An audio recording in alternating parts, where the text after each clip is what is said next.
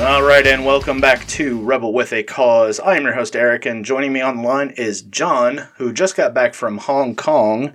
He went there to do some first aid work and to document some of the stuff that was going on. John, how's it going? Hey, I'm doing good. Thanks for having me on. Oh, not a problem at all. I had noticed that I did get some downloads in Hong Kong, and I was kind of afraid what actually happened, where the violence kind of broke out. So, were you there on the ground when at the Polytech University, or were you elsewhere in the city? I was at Polytech University at the beginning of it, but I was able to leave. I wouldn't say, but after we were completely surrounded, I was able to escape. But I wasn't there for too long. Like, when things got really bad, I was already gone. Oh, okay. So, was that like a little bit before the police started coming down there with big armored vehicles and things? No. I was there for that. Oh, you was there for that? Okay. So I guess at that point, I know that they were, what were they doing? Like gluing bricks down to the road to try and stop vehicles from crossing and barricading up the entranceways? So, regarding the bricks, most of the sidewalks in Hong Kong is made out of bricks. So they're just basically using their environment. They sometimes glue bricks to the road, but they generally don't do that because of how mobile they have to be. So generally they just throw as many bricks as they can onto the road to block any armored vehicles from getting in. But they use just whatever is in their environment to create these huge blockades. Yeah. And I could see that in some of the pictures. I think they had like, just like you could see like fencings and like signs and stuff just kind of being piled up. Try to create as much of a barricade as they could. Yeah, against the police vehicles, essentially. Yeah. Now, from what I can tell, all this kind of started with an extradition law. Was it just that one piece of legislation that they were trying to pass, or was it other stuff? And then the extradition was like the final thing. The extradition was definitely the spark that lit the flame, but there was a lot of buildup over really 20 years that led to this. So, I mean, to start out, you have to understand that Hong Kong was not always part of China. Right. It was belonged to it was like a British colony there for a little bit. I think until 1997. Yeah. For 99 years, Hong Kong was a British colony, and under the British rule, it became from this small fishing village to the most prosperous place on earth. And I would say the richest place on earth, and also the freest place on earth. It has the most free markets on earth. Right. And people have been living under this freedom, and now that they're under China, they understand that they may be losing all of these rights. So in 1997, British gave the British colony back to China because that was the agreement that they made hundreds of years back. And China eventually got it back, but under the agreement, they said that Hong Kong will have its own government for 50 years. So it will still be considered part of China, but it will have its own government. It will have its semi-autonomous region. But over the years, China has been doing everything it can to erode the autonomy of Hong Kong. Okay, and so like basically just kind of creeping in just a little bit here and a little bit there, but at the end it kind of adds up type of thing, right? Yeah, essentially. It seems to be the tactics of tyrants all over the world. We're just going to take a little bit and a little bit and then a little bit more, and then finally, before you realize it, then they have you. Yeah. So, and was the Kowloon walled city like part of Hong Kong at one point, or was that just somewhere else in China? No, Kowloon is part of Hong Kong. Kowloon It's is like part of Hong Kong. Okay. It's like a suburb inside of Hong Kong. Okay. Now, I kept hearing Kowloon when I was kind of thumbing through some news reports and everything. I guess that's kind of in the area with the Polytech University, or is that a different area? Oh, it's all kind of the same area. Okay, man.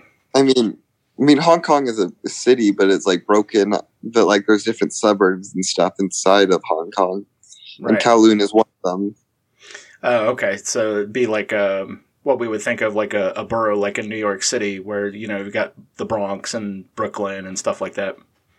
Yeah, essentially, that's how it is. Okay. Now, during your first aid work, were you there just like teaching people paramedics, or were you there specifically for the protests? I mean, I was there specifically for the protests. Okay. All right. And there was one news story I saw today where the police were specifically trying to round up the people there doing first aid. PolyU? Yeah. Yeah. They were trying to capture people as if they were like trying to bandage somebody up or trying to get them off of the street or whatever. They were trying to arrest those people first. I guess as a way of, a scare tactic, more or less. It's like, we got your medics. So if you get injured, there's going to be nobody there to help or something like that. But it was a terrible situation. I was, kind of just looking at it all. I was like, I couldn't even imagine just being there. And we like to, back here we like to joke about the Boogaloo, but I mean, this is essentially going on right now. But day one of the protests, did you think it would get violent, or did you think they would just stop the legislation and maybe come back to the discussions or anything like that? Do you mean the first day I got there, or the first day the protest started? The first day the protest started. The first day the protest started, for the first few months, it was actually extremely peaceful. There wasn't any violence, really. Okay. What really happened was the first major protest, 1 million people showed up. Yeah. The second protest, 2 million people showed up, which was over 25% of the population. Wow. And that is the biggest protest ever compared to the population of the country in human history, because Hong Kong has 7 million people. Yeah. And 2 million showed up. Yeah, and I kind of remember back in the 90s with the Million Man March and everything, and they didn't even get close to 1 million, but you're trying to imagine 2 million people being on the street at the same time. And I think there's probably some pictures of that second protest. I mean, you couldn't even see pavement. There was just people everywhere. Yeah. So, I mean, trying to imagine that in a major downtown area anywhere, you almost have to say, and this just kind of started. There wasn't no, email campaign or whatever. It's just kind of, nope, we're going to go down there and protest this, and we're going to do it right now. And we're just going to knock on neighbors' doors and everything and get them to come along with us, type of thing.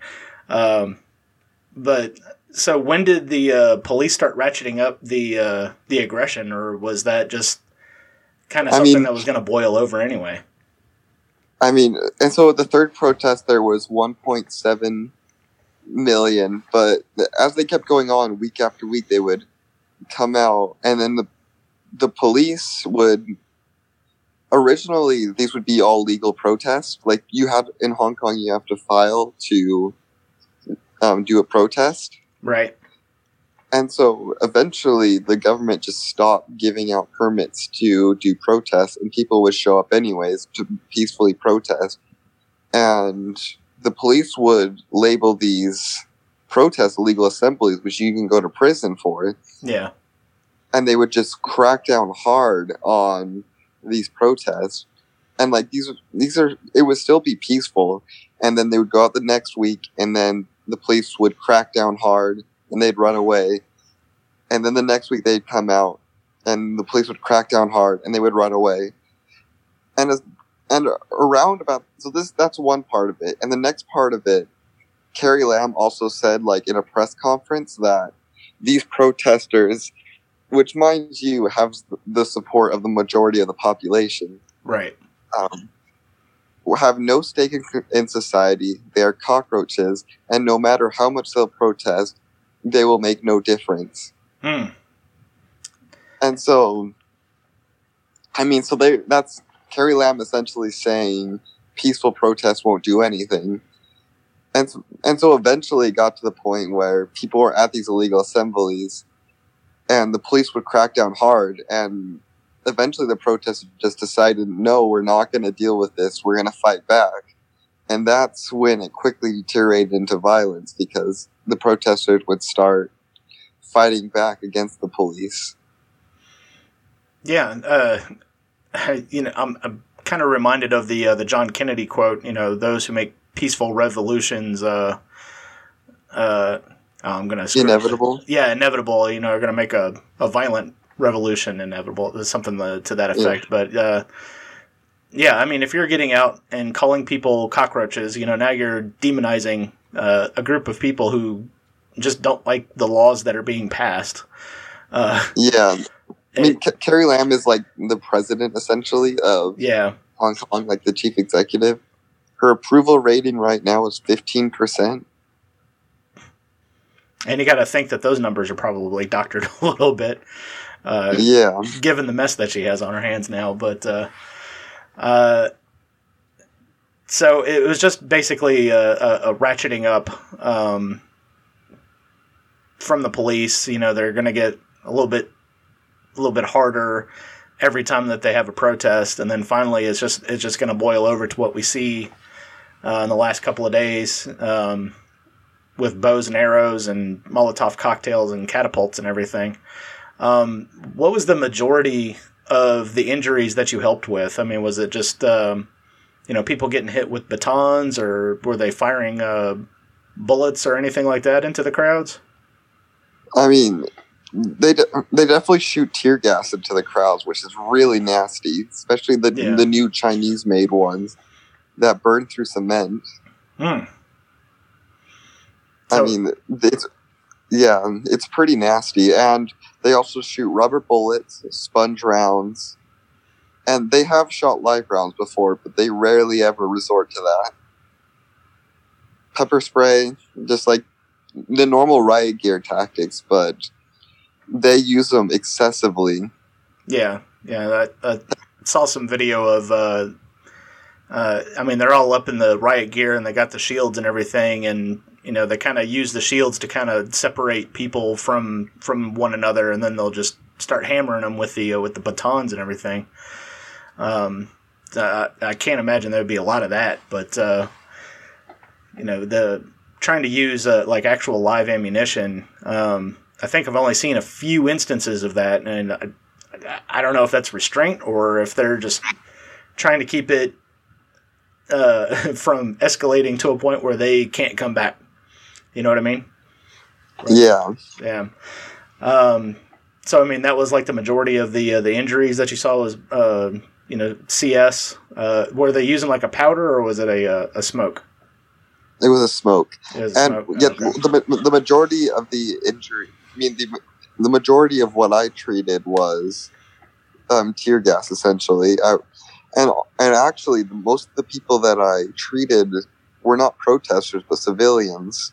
Yeah, just people who happened to be there on the sidelines. Well, I mean, were they just actively watching, or were they just kind of going about their day, trying not to get too involved with it? It was mostly them just going about their day, and the police would just like shoot at them, and the tear gas would go into their face. And I mean, tear gas stings.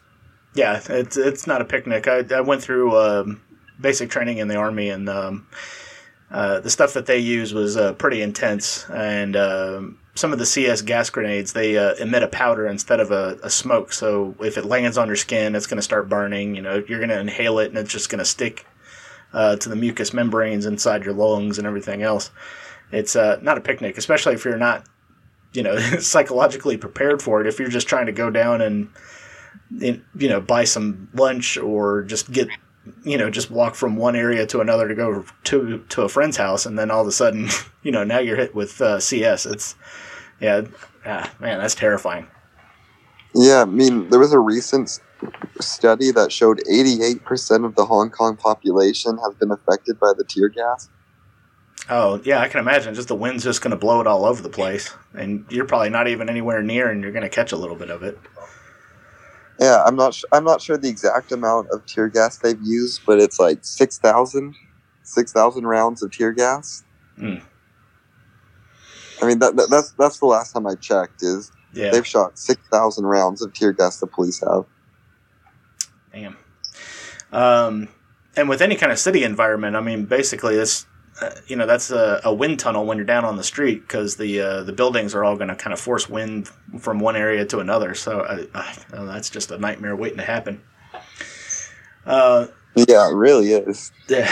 So how long were you there? I mean, was it just a few months or 6 months? No, I was only there for a couple weeks. Only there for a couple weeks. Okay, so I mean, you got pretty much all of it there in just a short amount of time. Now, when you say you escaped, we saw some stories today where people were like trying to get down into drainage from the buildings, kind of rappelling off of the sides, trying to find their way to vehicles. How did you make your way out of the university?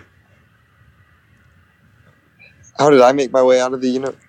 Yeah, how'd you get out of there? I there wasn't no like super exciting escape. But I mean, we were just happened to go out at the right time. Okay, so police were like regrouping or whatever, and you use that opportunity to kind of slip away, type of thing. Yeah. So basically, I mean, we went out like this super narrow alleyway out Polytechnic, and surprisingly, we didn't have any confrontations with the police. But there was two medic groups that tried to escape. We were part of the first one. The second group of medics that followed right behind us, like 5 to 15 minutes after, they all got arrested. Yeah. So it was like they realized what was happening, I guess, and then moved in on the second group. Yeah. Yeah, that's. But if we delayed by like 10 minutes, I would be arrested right now. Yeah, I mean, and looking back on it, I mean, you can pretty much feel as lucky as you can get. I mean, that they weren't watching an area for a little while, and just that, almost split second, you could have been one of the ones that were just zip tied up and thrown in the back of a truck or something. But yeah, and the penalty is 10 years in prison.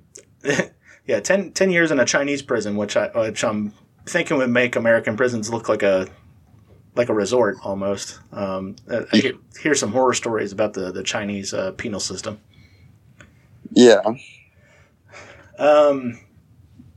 Now on the side of the protesters was I had saw some stories where protesters would kind of instigate a little bit. I mean, did you see a lot of that, or could you tell, if somebody was just taking advantage of the situation to do something?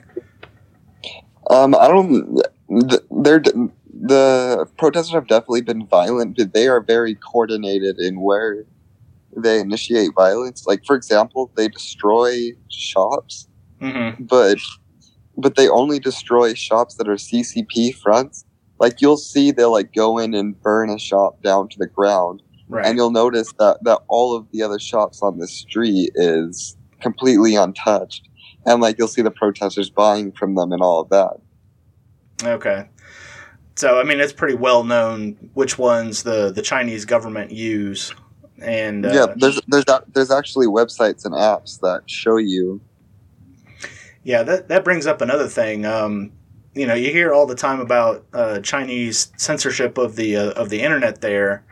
But then you start reading all these stories about people being in contact with each other with apps and everything. I mean, how are they able to get that? Or are they just, getting pretty crafty on downloading stuff? So the main messaging app that a lot of the protesters use is called Telegram. Yeah. It's an encrypted end-to-end messaging service, but the protest is completely decentralized. Like it has no leaders, and so it's like essentially a mesh network. One person decides, "Hey, let's all go here," and if people like that idea, they go there. But there is no leaders. Right. Yeah. I have Telegram on my phone, and we, I just use it. Basically, if I'm, texting back and forth with the wife, but I've got to get like information across. I'm not going to put my social security number through a regular text message. I can do it through Telegram to do that. But yeah, in China, I got to imagine, are they allowed to have Telegram, or was that something that somebody got and then they just passed it out through the phones? So I think something you need to realize is that Hong Kong at this current moment is still has its own government. It's just being eroded away by China. So they still have the freedom of the internet and all of that. Okay, so internet censorship isn't as bad as it would be like in Beijing or something. Yes. Okay. All right. Well, that clears that up then. So, I mean, decentralized. There's no leaders. They just kind of, one group will take one part of the city, another group will go to a different part of the city. So, I mean, how did the Polytech University kind of be like a focal point? I'm not sure exactly. I mean, I don't know the history exactly behind why all the university students decided to fortify the universities. I believe, don't quote me on this, is that police started getting search warrants to search through protesters' dorms. And that was like one part of the reason why they decided to fortify the universities. Another, I believe, is just like because there's so many university students there and they have lots of protests on campus, that it was just a good and convenient spot for them to start taking territory.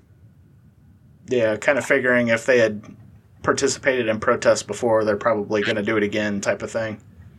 Yeah. Okay. I think I saw one report that a lot of Hong Kong's internet traffic kind of goes through that Polytech University, and not Polytech University. It was CUHK. Okay, the Chinese University of Hong Kong, and that was the first university that the police tried to siege, but they failed on that one. Okay. So maybe they were just crossing up reports, I guess. And was the Polytech University, I think when I was watching some of the video of it, there's like a bridge that kind of leads to one of the entrances where they showed like the police vehicle getting a whole bunch of Molotov cocktails thrown on it and everything. Is that Polytech, or is that the other one? Yeah, that was at Polytech. There was a bridge that was behind the university. Okay. That they tried to sneak an armored vehicle into the campus through, but it didn't work out very well for them. No, not according to that video. I mean, I was sitting there counting. You could see like the little fireballs and everything coming in, and it was like, all right, I lost count after 15 or so. And I can only imagine the guys driving it were probably freaking out because now like half of their truck is on fire. But yeah, that was pretty crazy to watch. The bows and arrows.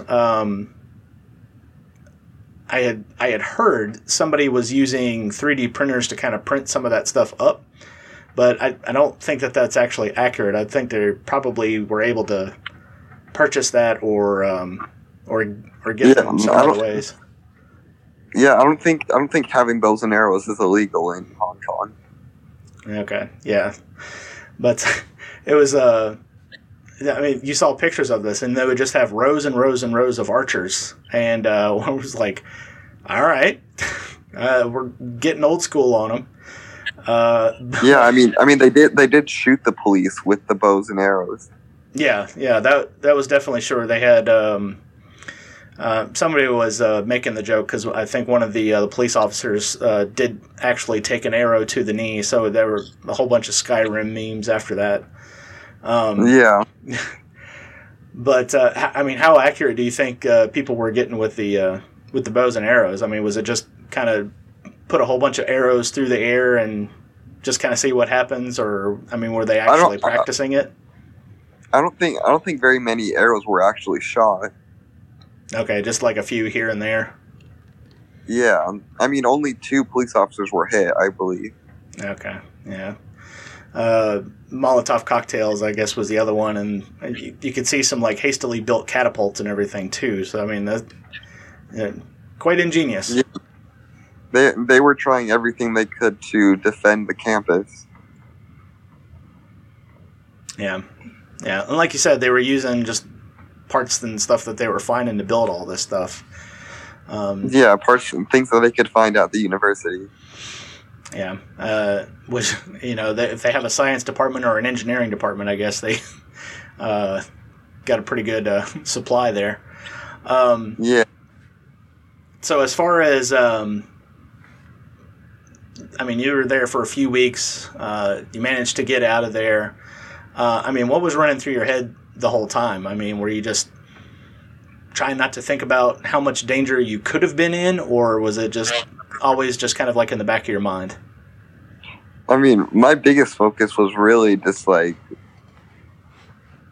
was basically just on the job, essentially. I wasn't really I wouldn't say I was super afraid. I was more committed to the work, essentially. There really isn't time for fear. I got to get these civilians out of the way and all of that. Yeah. And I guess when you're dealing with CS, you're like trying to flush their eyes so that they can at least see where they're going so they can get out.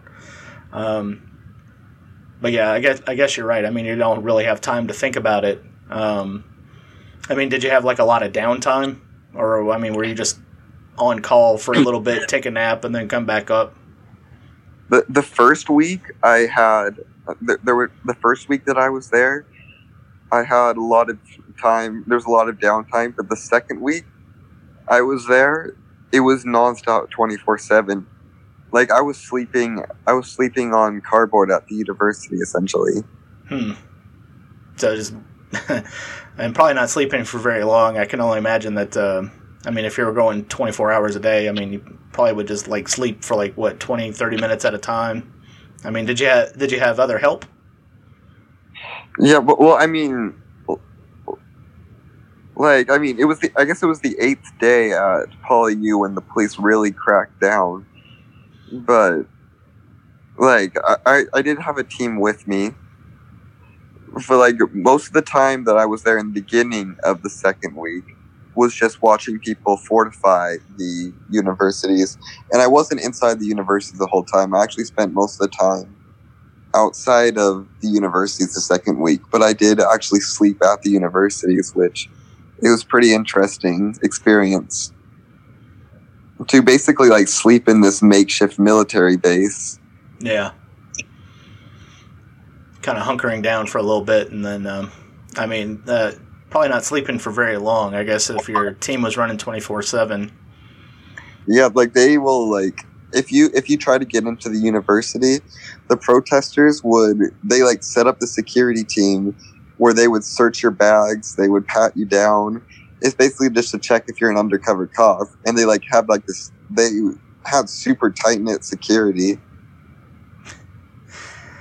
And you have to remember, these are university students that are doing this. This isn't like military personnel. Right. Yeah, that's what I was just thinking. I was like, all right, so you have a bunch of untrained people who are just kind of doing it on the spot. But yeah, I guess looking out for undercover cops trying to come in and get some arrests or maybe start something to get cops to come in a little bit harder the next time. But yeah, I mean, even crazy, like once you got in, they provided places to sleep for everyone that was inside the university. So protesters set up everything. Yeah. There was protesters that were chefs that would serve food to everyone that was inside the university. Okay. So I mean, you had a pretty good spot there to, I mean, if you had food and water and beds and everything for everybody, I mean, that's, yeah, no wonder that was quite a spot for the focal point on both sides, the protesters and the police. Yeah. Man. But I mean, trying to imagine all that. it's pretty crazy to hear it, but I mean, you see the pictures, I'm hearing your story and everything. It's I can't even imagine. Can't even imagine. Yeah, I mean, did you see a little bit of what it was like inside the universities before the police sieged it? I want to say I saw a report. I mean, there was like students kind of going, kind of hurriedly getting through the campus, and I don't know if that was like right before the police started coming there. But you can definitely tell they were, had worried looks on their faces, like they were trying to get it set up as quickly as possible, but not like months before. No, I don't think I saw that. Yeah, I mean, it wasn't months before. It was only like they were setting it up over the course of a few days. But okay, so it was like that quick. Yeah, that footage must have been like a couple of days before then, I guess. But yeah, I mean, it was just crazy. Like they literally set up not necessarily, well, essentially their own government, except without the like involuntary aspects of government, essentially. Yeah. Like, I mean, everything in there was voluntary. They just set up all these commands, like trash systems. I mean, just headquarters, patrols. It was crazy how organized just a group of university students got. And, like, you have to remember, these aren't trained personnel. These are university students. Right. Yeah, so, I mean, just using their smarts and just kind of going with common sense. You see, like, hurricane response over here, and it can be chaotic. I couldn't even imagine, like, some of my neighbors and everything. It's like, okay, well, we all got to meet over here in this shelter, and then you people are going to check people at the doors, and then, but there's no one person, I guess, in charge of all that. Yeah, it's still decentralized, even inside the universities where they did set up a proto-government, essentially. Yeah. Was there, like, any kind of, like, meetings or anything to kind of discuss this, or somebody just kind of stood up and said, yeah, we'll take care of trash, moving stuff to the barricades and things like that, or was it just, you did have, like, a small committee that would decide things? I mean, I don't think there was actually meeting rooms, but I don't think there was necessarily a small committee. There was a main headquarter offices where people would go together and discuss next moves, but even that was decentralized. There wasn't no specific leader. Yeah. Well, also, I mean, you didn't really have time to, like, take a vote, I guess. I mean, you just kind of, it's like, yeah, this group is taking care of this job, and that group is taking care of that job, and they'll just do that until, they either get arrested or the police back off. So we call that spontaneous order. Yeah. It's kind of amazing to see it in actual practice, but, I was thinking about something, and then I just kind of dropped it there. All right, so we know that the extradition order was just kind of like the last thing that kind of happened, and it's been going on since 1997. Was there any police that were kind of captured, like dressing up like protesters or anything like that, or were they not trying to do that? Okay. They definitely did quite a lot of that. And a lot of times you see protesters beating up what Chinese media will show protesters beating up what they call innocent civilians. 99% of the time, they're not innocent civilians. They're undercover cops. Okay. Undercover cops or somebody working for the police that maybe live in that area? Was that, or was it pretty much just all police? It's mostly just undercover cops. And so, like, to outsmart the police, a lot of the times, the protesters would make, they would force their shirts into their pants, essentially. So they said all protesters now must push their shirts into their pants because all undercover cops have guns on them. Okay. And so the protesters, protests were basically just going up with new and better tactics again and again and again. So protesters would force, like, their shirts into their pants to try to catch undercover cops who didn't have their shirt in their pants and stuff like that. Yeah, I mean that's a pretty ingenious way of doing that because if you're trying to carry concealed and you're starting to tuck your shirt in your pants, you're gonna print the outline of the gun for sure because then the shirt's gonna be right up against your body, and then you're not gonna want to do that, so you'll keep the shirt tail out. So it'd be pretty quick to see that,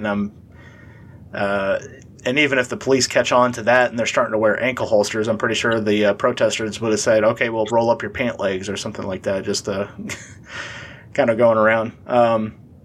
Yeah, I mean, it really is like a cat and mouse game between the police and the protesters. Like, I mean, like, and the police are getting really, really dirty with their tactics. Like, now, so oftentimes, like, almost always, whenever protesters blockade roads, if an ambulance comes by, they'll like completely clear the road, let the ambulance through, and put the blocks back on. But now police have started hiding in ambulances, and this is a new tactic they're now trying.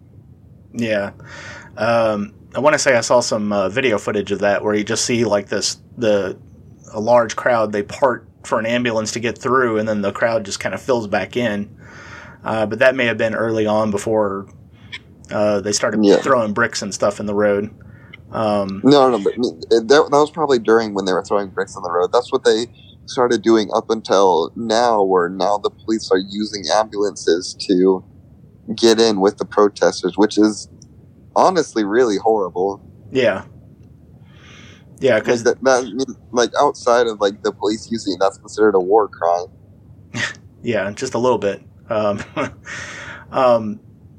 So they did find a whole lot of undercover police officers, and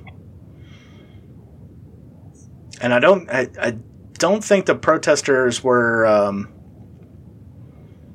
too caught off guard by this. Like you said, there had been protests in the past, so I'm fairly certain there was a lot of lessons learned there, and even older people who weren't at the university, like as students, I can imagine they were probably giving them pointers and everything. Did you see any of that, or was it just kind of the students just kind of taking it on as it came? I mean, there was protests in 2014, but those protests, all of them were extremely peaceful, and these protests had specific leaders. And as soon as the leaders were arrested, one of them being Joshua Wong, the protests basically died. And because the protests are now decentralized, it has no leader, there is no specific people for the police to arrest. And so that's why it can keep going and going. Yeah, so even if somebody was kind of like looked up to as a leader, there's...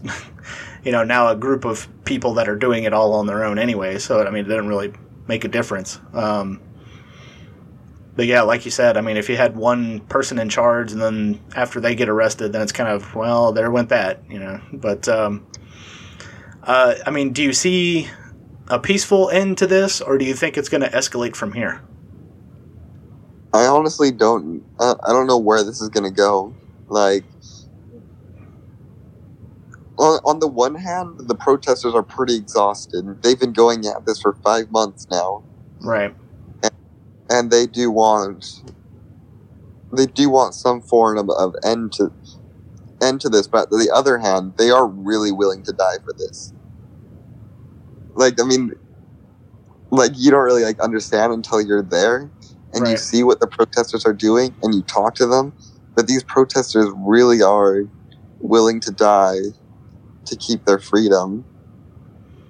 Yeah, I could see that in some of the speeches that they were giving, and they were doing it in English, and I know that's no accident. They would start quoting Martin Luther King and start singing the Star Spangled Banner and stuff like that. I like to say, like, almost everyone in Hong Kong speaks English. Right. Because they were a British colony. They speak both Cantonese and English. And I noticed, like, even a lot of... Cantonese is their main language, but I would say they switch between the two quite easily. Yeah. Yeah, when I was seeing the video of them doing like a Martin Luther King Jr. speech, I was kind of I had it like in the back of my mind. I was like, okay, well they're doing this in English because they know news cameras are there watching, and hopefully that will stir something going on over here in the States or in England. I've also seen a lot of British flags being flown around too. I mean, did you see a lot of that at the university, or was there? Yeah, I mean, what they really wish like foreign nations would do, specifically Britain, is give them an easy path to citizenship in case the Chinese start rolling in the tanks. Oh yeah, it sounds like they can get out of there and have somewhere to go. That's really like what they. That's one thing they really want, is like in case Hong Kong really is a lost cause, they need somewhere to go. Man. And that's one of the ways Britain could help. And I think America should probably provide an easy path for citizenship for the people of Hong Kong as well. Yeah, I mean, they did that for Vietnamese citizens. I mean, they come over to like Houston and Louisiana. There's a large Vietnamese population there because of that. So, yeah, that could be done, and probably should be. I mean, even just like the rest of Europe and the rest of the nation should get in on that as well. I mean, when I do ask, like, what do you want to do? That's usually like one of the big things they say. They also say they wish different nations would, provide economic sanctions against China. But they realize there's only so much that foreign nations can do. Right. But they... Yeah, and, economic sanctions, I mean, that's such an aggressive act, and I don't think people really think that through too much. I don't really see... That's essentially what the Human Rights and Democracy Act does. And that was the extradition law that we were talking about at the beginning. No. It was a bill that was recently passed by both the House and the Senate in America that essentially says if China doesn't start respecting Hong Kong's autonomy, they will put economic sanctions on China. Oh, that must have happened yesterday or the day before that, I would imagine. Yeah, it was passed by the Senate yesterday. Okay, yeah.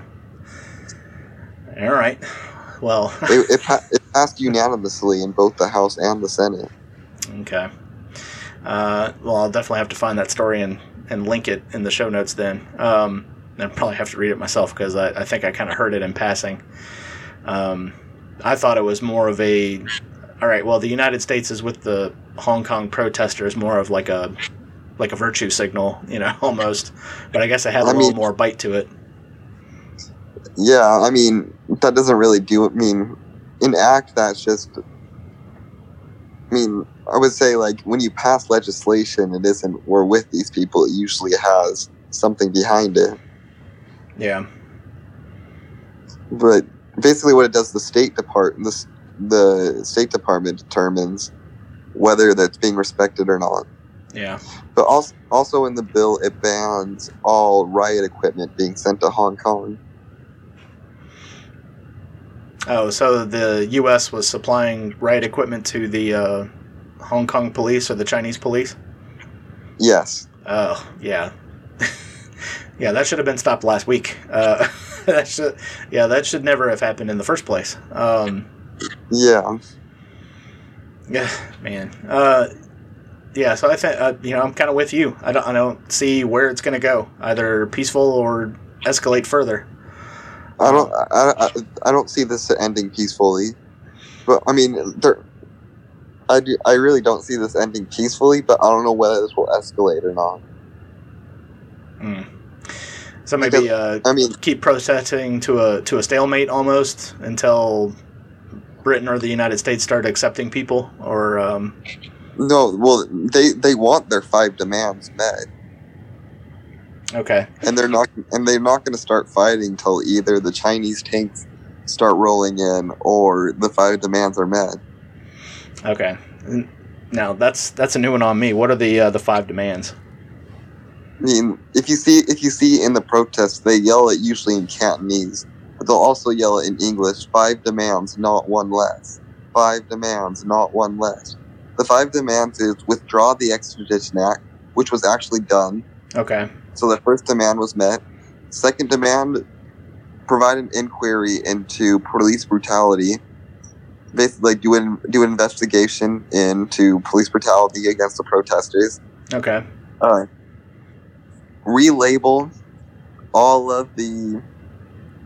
I mean, a lot of the protests that were labeled riots back to regular protests. Release the protesters from prison, and the 5th demand is have universal suffrage.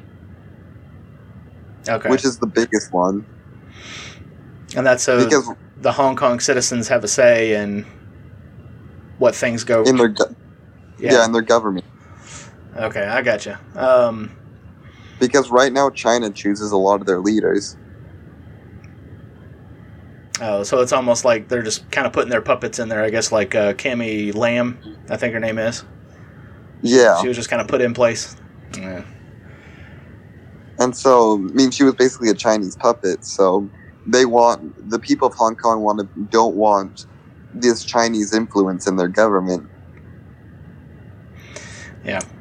And, so yeah, 5 demands, not one less. Yeah, that's the first one. I remember hearing that they had demands. I didn't know that they had actually kind of centralized, not really centralized, but that was kind of their rallying cry. I mean, yeah, that is their rally. That is like their main point. That's what they're focused most on. Okay. Wow, that's a lot to chew on there, John. Yeah. I'm glad you made it through safe. I'm glad you made it through to help people, get their eyes and everything flushed from CS, help other people. It's just it's a tough situation all the way around. I truly hope that it does end peacefully, but I think at this point it's probably reached the point of no return. Yeah. All right, John. Well, thank you for joining me tonight. I know this was kind of like short notice and thrown together really willy-nilly. I feel like I probably need to do a lot more research on this, but the information that you provided as somebody on the ground was, that's priceless information. Because the news media over here is like barely reporting on it, if at all. I mean, they'll kind of show like the picture of the truck getting the Molotov cocktails and say, yeah, rioters did this today and rioters did that today, but they're not really kind of going in depth on it. Yeah. All right, John. Well, all right. I'll link to a whole bunch of stuff with the 5 demands and the news stories and everything, and hopefully it'll kind of give people a better idea what's going on over there. Thanks a lot for coming on, and stay safe, okay? All right. Thanks for having me on. All right, John. Take it easy.